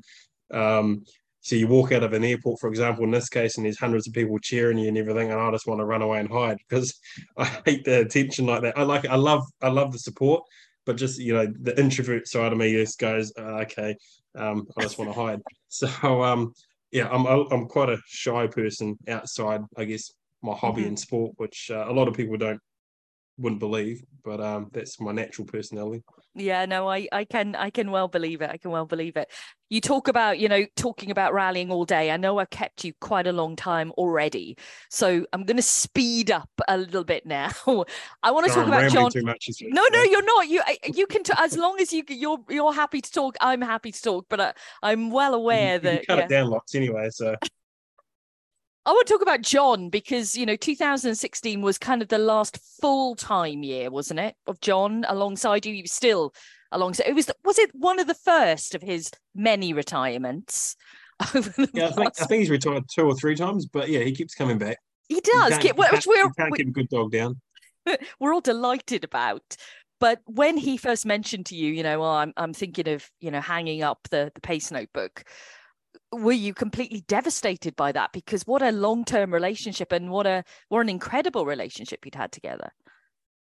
Yeah, well, that was a complicated one. There was a few politics involved with that.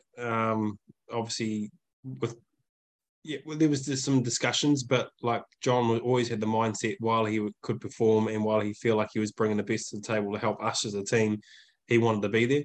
But he was always of the understanding if he ever felt that he was slipping or if age was slowing him down in any sense, then he was the first person to put up his hand and go, okay, maybe I need to step away. So in 2016 we started doing some work with Seb Marshall, who was helping us a little bit in some of the testing because John wasn't always available just with the travel requirements, because it was obviously big commitments, and then there was some talks. We were starting to talk about the idea of John going through until Rally Finland in 2017, because Finland was his first rally, and we thought it was about time for a transition, just I guess to freshen things up a little bit. And obviously we're looking at the bigger picture as well. Like at that time we were trying to think of maybe another 5+ years involved in the WRC, and John didn't see himself involved with that high commitment level for that amount of time. So there needed to be a transition time. So 2017 is when we thought that transition time was going to be. So it's very much a mutual discussion and decision. But then when 2017 started off real pear-shaped, then there was obviously some pressure from the team to go, we need to make this change earlier. I didn't agree with it, but that was a decision that was made. So, and then obviously we built a pretty good relationship with Seb at that time. So, the decision was made to bring Seb in, I think, for the first rally in Portugal, which was probably about 4 or 5 rallies earlier than what was initially planned. But then, John and I, we get on really well, even though we're quite different personalities. We get on really well and we know each other. So we're as good as a married couple after 18 years now. So, of course, whenever we're doing rallies in New Zealand and other stuff outside WRC, he was always the first person. He's as passionate about the sport as what I am, if not more. So he takes every opportunity he can to get in the car. Yeah, and I just, even though Seb sat alongside you for a couple of years, it's funny when I think about you and your career, it's always just you and John. And not that I've forgotten Seb, and we all love Seb Marshall, of course, but because John has been that mainstay 18 years, I mean, come on. It's such a huge amount of time. And like you say, you get on so well. But I can't imagine anyone not getting on with John either, because he's such a laid-back character. And what a good friend to have, because he owns a vineyard. I mean, that's one of the best guys. Not for you, of course, because you don't drink. Which, has that been a decision right the way through your life? Was there a time where Hayden Paddon was on the beers or not? I think there's always those youthful stories where you had a few too many, and the not stories that you remember that fondly. But it's never just done much for me, to be honest. A couple every now and then, but that's not something that does much for me. So I've sort of stayed away from it. Yeah, well, it's saving John a couple of bob anyway, isn't it? Saving him a little bit of money because he doesn't have to be bringing you wine.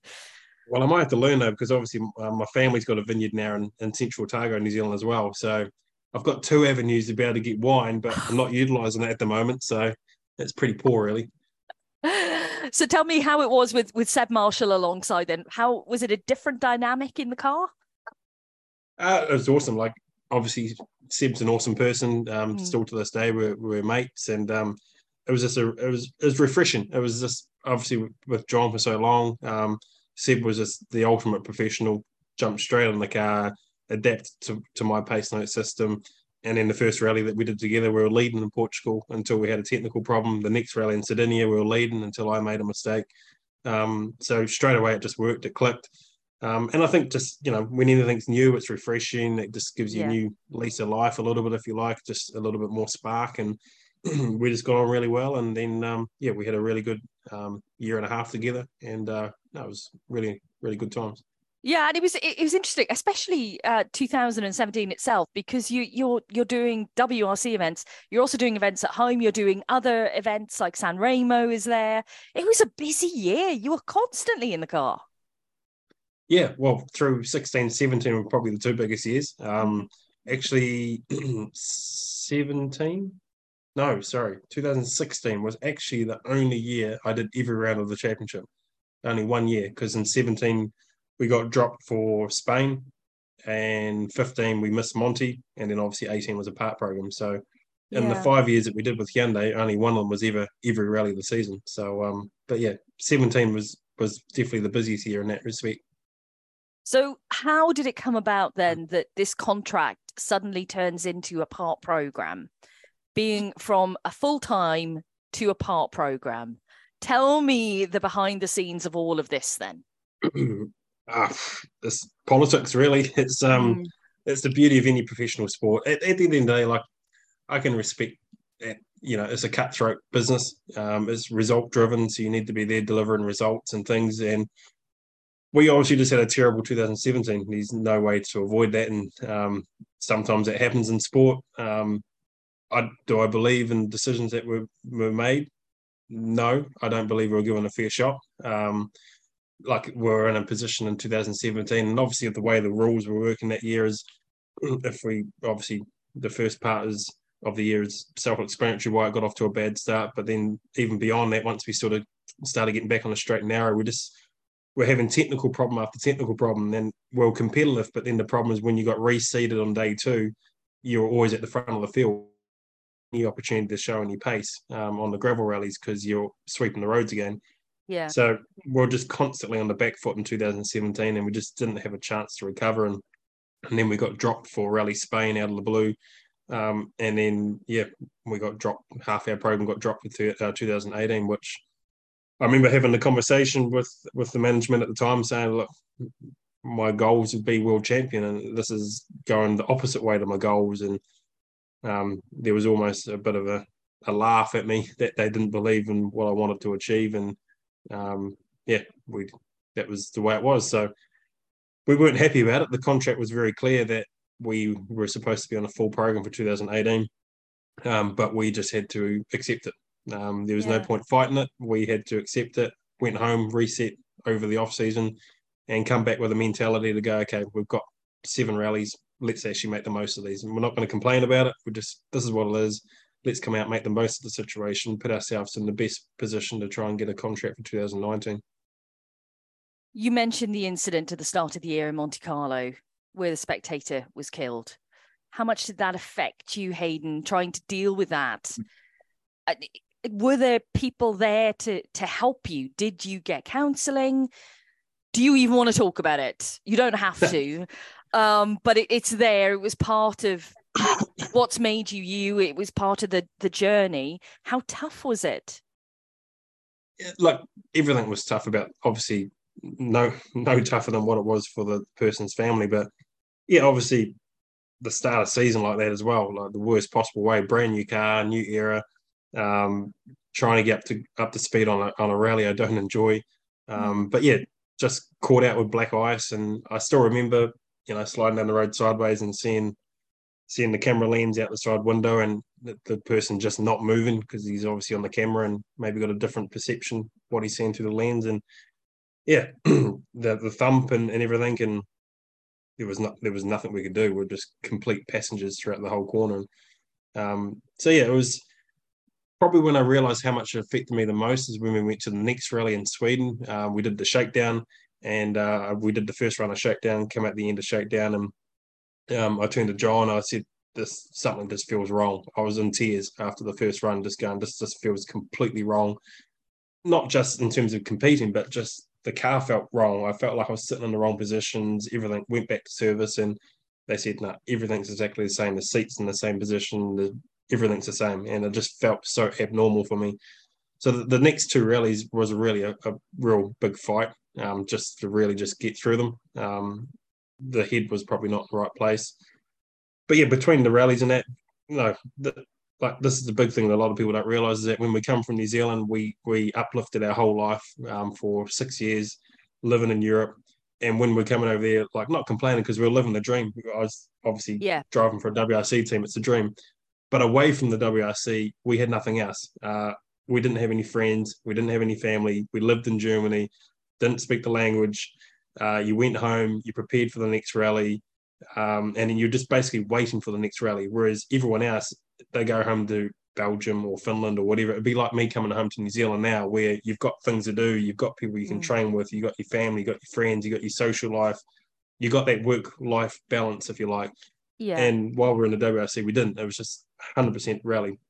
So you live the highs and lows through your life. So if you had a bad rally, you were basically dwelling over that when you went home because that's the mindset that you're in. So after the Monty accident, yeah, it was tough. There was no support system. There was an offer of a dinner with team management, which I turned down because I just wasn't in the place to want to go out and socialise. I just preferred to hide. But other than that, that was it, man. And we're just expected to get back in the car in Sweden, which was obviously what our job was to do, and just had to get on with the job. And yeah, it was tough. Tried reaching out to the family. They didn't obviously want to have anything to do with it. So there was never really any closure to it all, to be honest. And it still felt like it just got swept under the carpet a little bit. And yeah, it was tough, but had to move on. And then, yeah, the year just spiraled out of control, really. It just seemed like anything we touched that year, it just turned to custard. So yeah, it was a year to forget, and there was a lot of, I guess, internal searching to do throughout the year and trying to remember why I do it and why I love rallying, because I stopped enjoying rallying that year. So that's why, it was important for that big reset and come out in 2018 and actually get back to basics and just enjoy the rallying and remember why we're lucky to do what we love doing.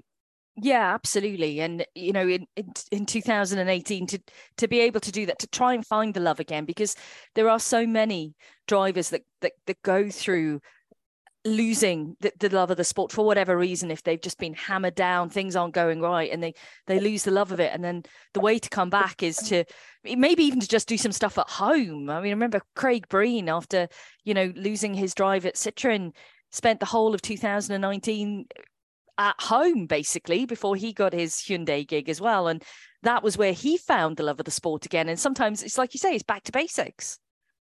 Yep, definitely. And just going back to simplicity stuff, just surrounding yourself by good people, good teams, good surroundings, whatever. You got to be happy in life. You like, even when, and I was a bit naive in 2017, going, no, it's all right, I can get in the car, I can focus, that's my job. And forgetting that everything that was going on around me and all the background noise, I was being naive to think that wasn't affecting me, but in reality it was. And I think that's just something you learn. It's life lessons. As you get older, you learn all this sort of stuff, and you know that all the pieces of the puzzle have to line up.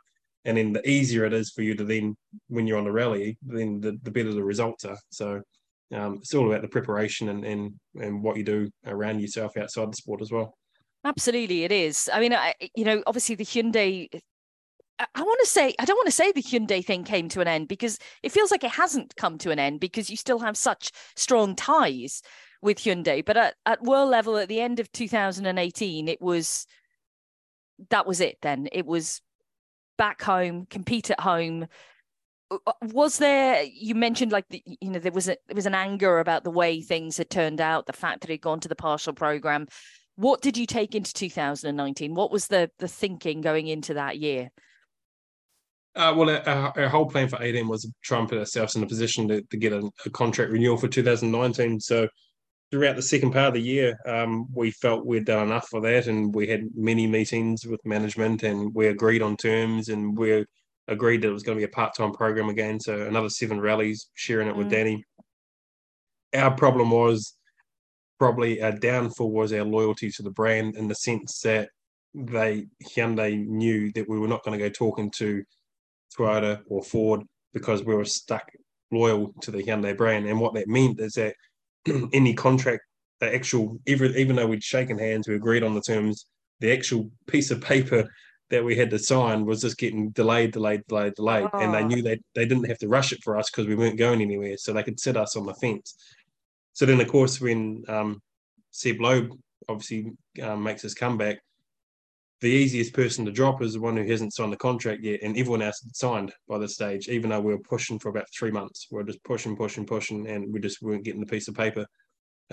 So effectively, when a 9-time world champion comes, you take the opportunity you can to sign them, and we were the ones that didn't have a signed piece of paper. So because of that, we were left to hang up, well, held out to dry, really. We had no opportunity. And when we left Rally Australia in 2018, we believed we had a deal. We were going to be in Sweden in 2019. And then literally 2 weeks later, just before Christmas, we got the call and saying, look, sorry, we don't have a seat for you. And probably the annoying thing was that you heard the rumours through the media and everything first, before you actually even got a phone call. And you're reading all these rumours like, oh, surely not. And there's probably disbelief. And then when you get the phone call, it's like, oh. So that was a bit crushing, really. So, I'm not surprised. 2 weeks before Christmas as well. I mean, timing, Jesus. Well, it doesn't give you much time to do anything else. So, and I remember, like, probably the downside is the emotions were probably a bit raw in terms of we felt like we're hard done by. Like, I've grown up now, and I've learned that's just the nature of the business.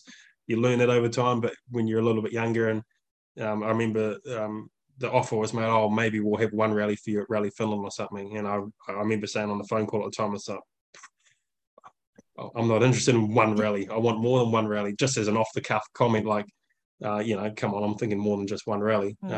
In reality, like, probably a regret of mine is if we turn back the clock saying, oh, if I took that one rally, maybe there might have been more opportunities, but in the heat of the moment when you thought you had a 7 rally program and you just got turned down, it was a bit raw, I guess. But also, with one rally on offer, you're kind of setting yourself up to fail in a way, because that's one opportunity to shine. How much pressure are you going to put on yourself to shine? That could ultimately end with you going off the road and then other people going, well, he's come back one rally and he's off, and this is what he's all about. And that's so not what you're all about. So I think it was a good decision to turn down one rally, even if there could have been other options off the back of it. Because it could have gone horribly wrong. Well, we obviously tried to come back and do one rally anyway with the Fiesta the following year. We weren't going to sit down and do nothing, but obviously that wasn't meant to be. We couldn't even get to the start line of that one. But we weren't prepared to sit at home though. We weren't going to give up. We were trying to find other opportunities to get our name out there and try and open doors and everything. But obviously, it just that year with the accident in Finland and testing, and then of course the bushfires at Rally Australia, we didn't really get the chance. And then the following year, COVID come, and that pretty much locked us in New Zealand for a couple of years. So we tried, really, and even in 2020, I think we were talking about a 4 rally program with Hyundai and a privateer team. There was an offer there, and then literally as COVID started, that contract got ripped up. So that was going to be something that was going to be half funded through here in New Zealand as well. So in 2020, we had a part program that was nearly ready to come to fruition and didn't as well. So we tried and tried and tried, and it just wasn't meant to be. It wasn't meant to be, but you kept your ties with Hyundai. You still keep your ties with Hyundai. You're still rallying in a Hyundai. And even during, COVID year, okay, there was only 2 events, but you seem to kind of then go into yourself, and it's like, right, I'm going to decide what's going to happen for myself in the next few years. And it feels like, tell me if I'm wrong, but from the outside looking at you now, it feels to me as if you're like, okay, I haven't got a manufacturer drive as such, but I'm going to be Hayden Paddon and I'm calling the shots and I decide what I do. I can't imagine you being back in a team now with the strength that you've given yourself over the past few years, because you are the man calling the shots at the end of the day. Well, luckily I've got a good team around me, which makes it obviously easy. But yeah, it definitely lit a fire inside to go, okay, too many things have happened outside our control. And I'm probably a little bit of a control freak, and I always have been. And I don't like being a puppet. And it just felt like you were just being dragged left, right, and centre. And it's like, okay, let's take control of our own destiny. Obviously, we can't do it to the same level as a privateer team, but it's like, let's just build our own team. Let's do it our own way. Let's do it the Kiwi way. And yeah, that's what we started to put in place now, and just building up to that. And long term, I want to lead a team is the biggest thing for me. Obviously, I love driving. I still want to drive, but I love the team element. I love taking a team through the win. I want to win world championships with a team, whether that's as a team principal or whether that's as a driver or both or whatever it may be. But I'm very passionate on that side and trying to lead. And but in saying that, like, I still want some closure on the WRC. Like, I know I can't get back and do full-time WRC and everything. That ain't going to happen. But I want some closure with a WRC rally at some point, whether that be if Rally New Zealand comes back trying to do it in a World Rally car, or trying to pick 1 or 2 rallies in the next year or 2 to do in a World Rally car. Yeah. But the fact of the matter is we did Rally Australia in 2018 and we didn't even know it was our last rally. I'd like to be able to do a rally in a World Rally car and, like, as a bit of a sign-off to go, okay, this is our last rally. We're going to enjoy it. So I haven't given up in trying to do at least a one-off or a couple rallies and over the next couple of years in a World Rally car. But for right now, you're leading the European Rally Championship. You decided to embark on a season in the ERC this year. How have you found it? And what was the reason behind coming to do that? Loving it. It's awesome championship, really enjoying it. I guess there was probably 2 factors behind why we decided to go that way. Obviously, when we started with our team there last year with the Rally 2 car, the initial idea was WRC2. We did a couple of rallies there last year. But obviously in WRC2, that's the place where, when you're a young driver trying to come through the ranks, that's definitely the place where you have to be. That's where you need to prove your worth and you're learning the rallies and getting the experience. But for someone who's a bit more washed up like me, I don't need to necessarily prove myself in that sense anymore. Like, we're doing it, 1, to enjoy. I want to enjoy the rallying, and that's first and foremost. But also 2, something that's logistically possible for us as well. And the WRC rallies we found in the Rally 2 cars were just very rough, and I felt sometimes there's too much of an element of luck, and I don't like relying on luck. But secondly, and probably the most important thing for me, as I was saying, I'm a pretty competitive person. Trying to win class doesn't float my boat as much as trying to win a rally. I want to win rallies. When you're trying to win your class, and I'm not taking anything away from WRC2 at all, it's just where I am in my life and in my career is that I want to fight for rally wins, and obviously that's just not possible in WRC. So ERC gives us an opportunity, whereas with the Rally 2 car is the main class of car. So all of a sudden you're fighting for rally wins. The roads are not destroyed because you're up the front on the roads, even on second pass, is still in relatively good condition, so you can enjoy the rally and throughout. And I must say, like, the competition this year and the depth of competition, European Championship this year is unreal. Like 20 or even sometimes up to 30 fast drivers. If you have a bad stage, you can be outside the top 20. You've got so many young fast drivers coming through who are going to be future stars of the sport. You've got people who are a bit more experienced, like sort of Mads and myself. You got national heroes who pop up who are super fast on selected rallies, and there's just so much variety. Every rally is different, and I just love it. It's just a really cool challenge, and obviously I like trying to go for challenges and do things that haven't been achieved before. So when we're doing a study about the European Championship at the start of the year and went through all the lists and noticed that there was no non-Europeans that had won it before, that all of a sudden was a thing going, okay, this is something cool that we can try and achieve. And so, yeah, I like trying to tick boxes that haven't been ticked before. Well, yeah, you're certainly doing that. I have to go through some of these questions to round things off because so many people sent stuff in. Eyes Amusing is asking, what's your favourite rally car to drive? Rally. You can't go past a World Rally car, to be honest. Like, the engineering in a World Rally car, they are a proper car. You just drive them flat out. I would say our Hill Climb car in New Zealand, when we put the 800 horsepower engine in it, is quite exciting. It definitely gets the adrenaline going.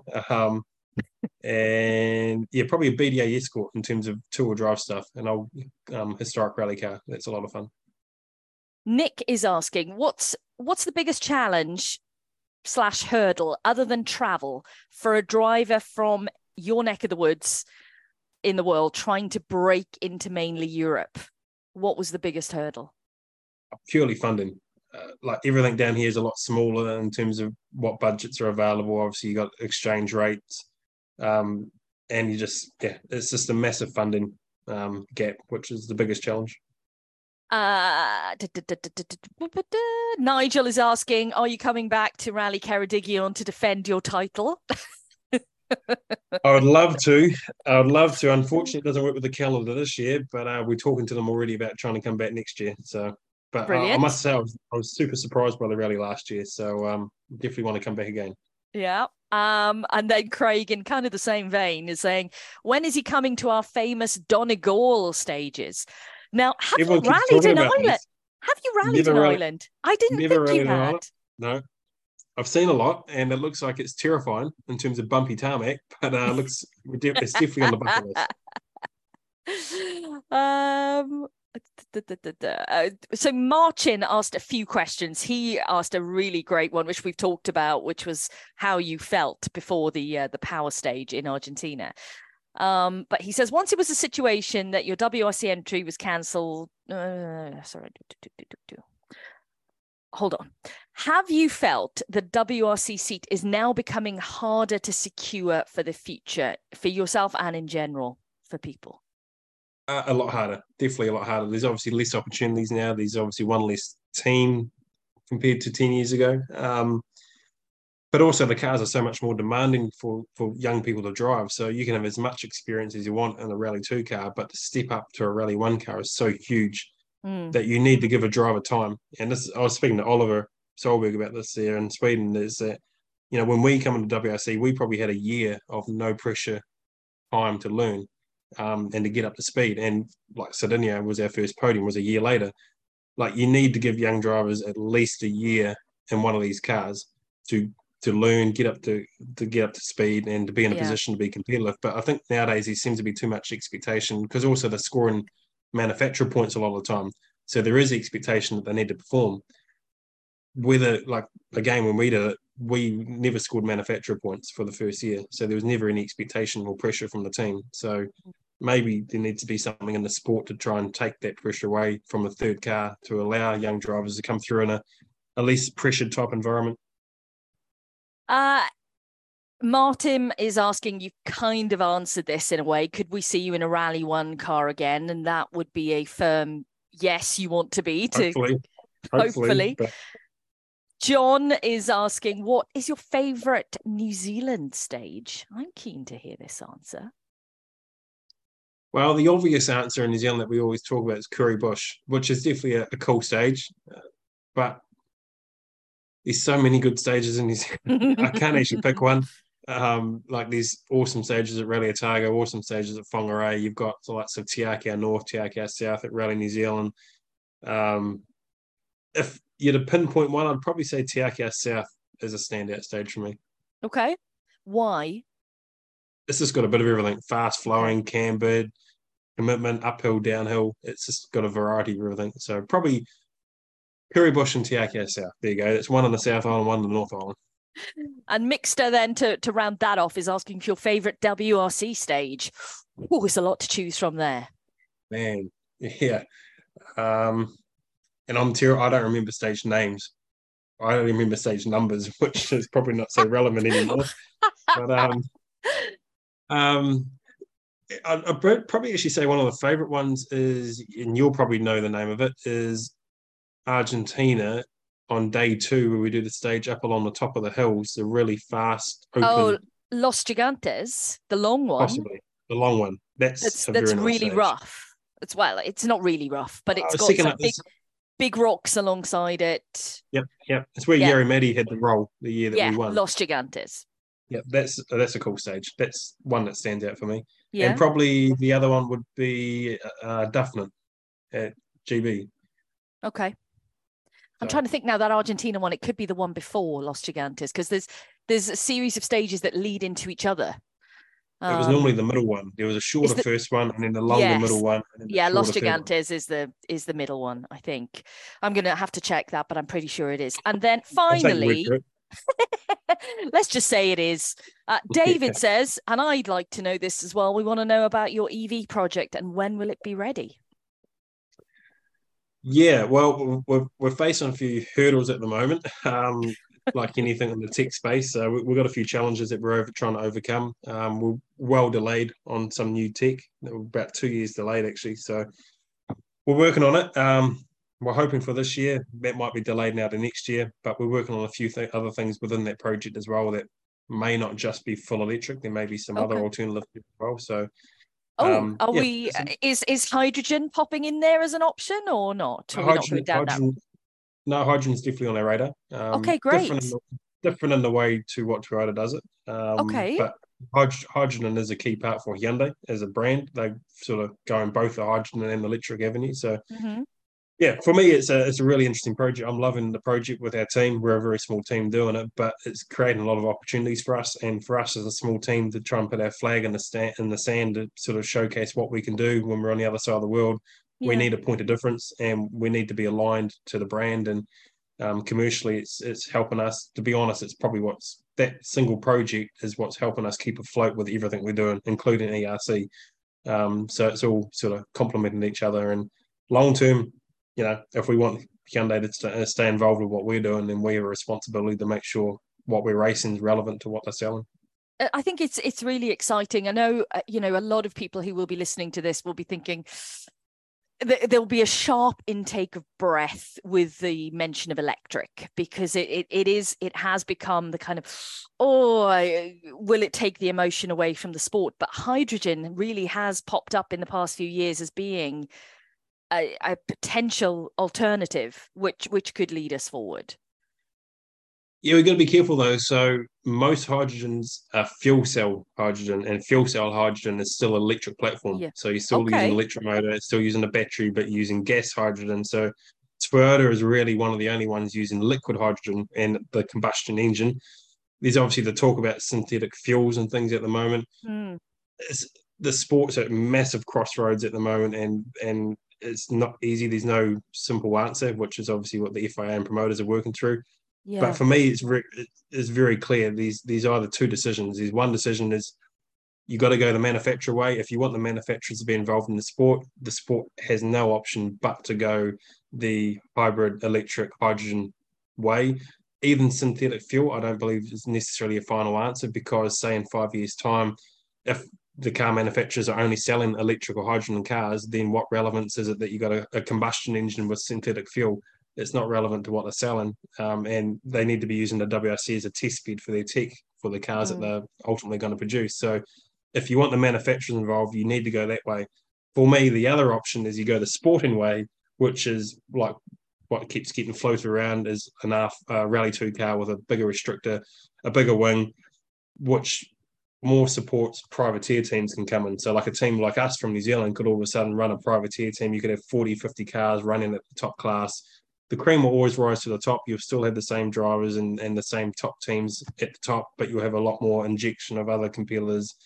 That might again increase the spectator engagement, activations, all sorts. And if you go in that way, you're probably going to more forget about the manufacturers. You're going to more focus on the sport side, which then means you probably don't have to worry about the tech side. You can probably go down the synthetic fuel combustion side, still have the noise and all that. So for me, these two channels, and at the moment it feels like we're sort of in the middle, not deciding which way to go. I think the sport's at a pretty crucial point to make a decision one way or another which way it's going to go. And but yeah, it's interesting times. And even on the sound side with the EV, like I love combustion cars, and as I'm passionate for the sport for the exact same reasons. I love the sound of proper classic Group A and Group B cars. But the sound of EV cars is coming. Like the technology that's in the world. Like if we can fly a rocket to Mars or the moon or wherever it's going, I'm sure we can make an EV car make pretty good noise. And that's just all going to develop with time, with technology, and it will come.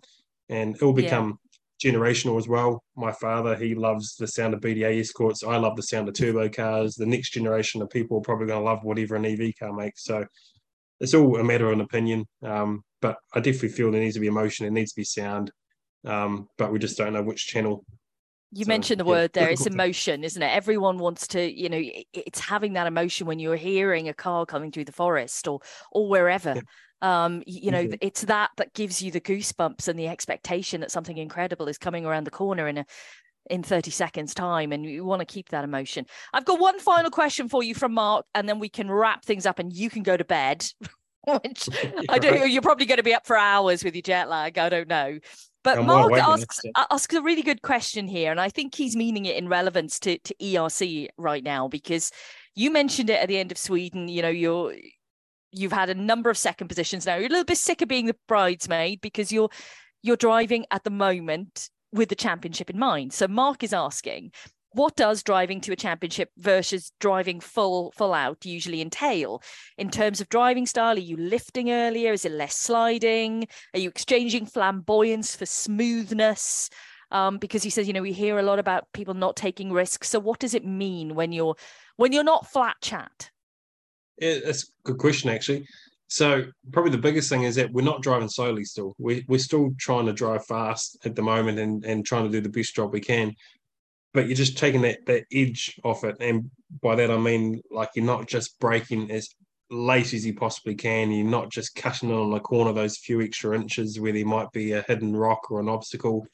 You're just allowing enough margin in the braking zones and maybe in the apexes that if you do need to avoid a rock or there's something unexpected or the grip's change, you just have enough margin to correct. So we're only talking 1% or 2%. But it's enough difference to make 1 or 2 seconds difference on every stage, for example. And if you're doing 16, 10, 15 stages, 1 or 2 seconds a stage makes a big difference over a course of a rally. So it's about just taking the edge off it. But as I say, we're still driving fast. We're still trying and we're still pushing, but you're just doing it within a set parameters, if you like. Yeah, so it is a really good question. It's interesting, and I'm going to be interested to see how you do now on the tarmac rounds coming up in the ERC. Some of we just been kind of talking about Italy and the heat we're going to have there. I think it's going to be a really interesting experience right the way around. It's still a big chunk of the season left to go yet, and anything can happen out there, I guess, Hayden. But it is looking good for you right now. You never count your chickens before they hatch. So we're just taking it one round at a time, and we know we've got to, like, now we go into a completely different part of the championship, like you say, with 3 tarmac rallies. So we've got to make sure we have a good roam, and then Burrum. A lot of people have been talking Burrum up as a very scary rally as a driver. So I don't know whether to look forward to that one or not yet, but we'll worry about Rome first, and then worry about Burrum. Yeah, absolutely. Hayden, it's been lovely to chat to you about your life, your career, you. I still haven't asked you kind of questions along the lines of, do you cook at home? What other sport do you do? And all the rest of it. But I think that reaction... Good luck with the cooking. I think that reaction says it all. That'll be in Hayden Paddon Part 2 podcast. Thank you so much for chatting with me for such a long time on a Monday evening in New Zealand. Have a great trip over to Rome, and I will see you there for the next round of the ERC. Thank you very much. Awesome. Pleasure. Thank you very much. For more great World Rally Championship content, head to WRC Plus, with its thousands of hours of archive footage and exclusive live programming, event review shows and extensive onboards, special features too on some of the legends of the sport. This is all available at wrcplus.com, the digital online home of the World Rally Championship.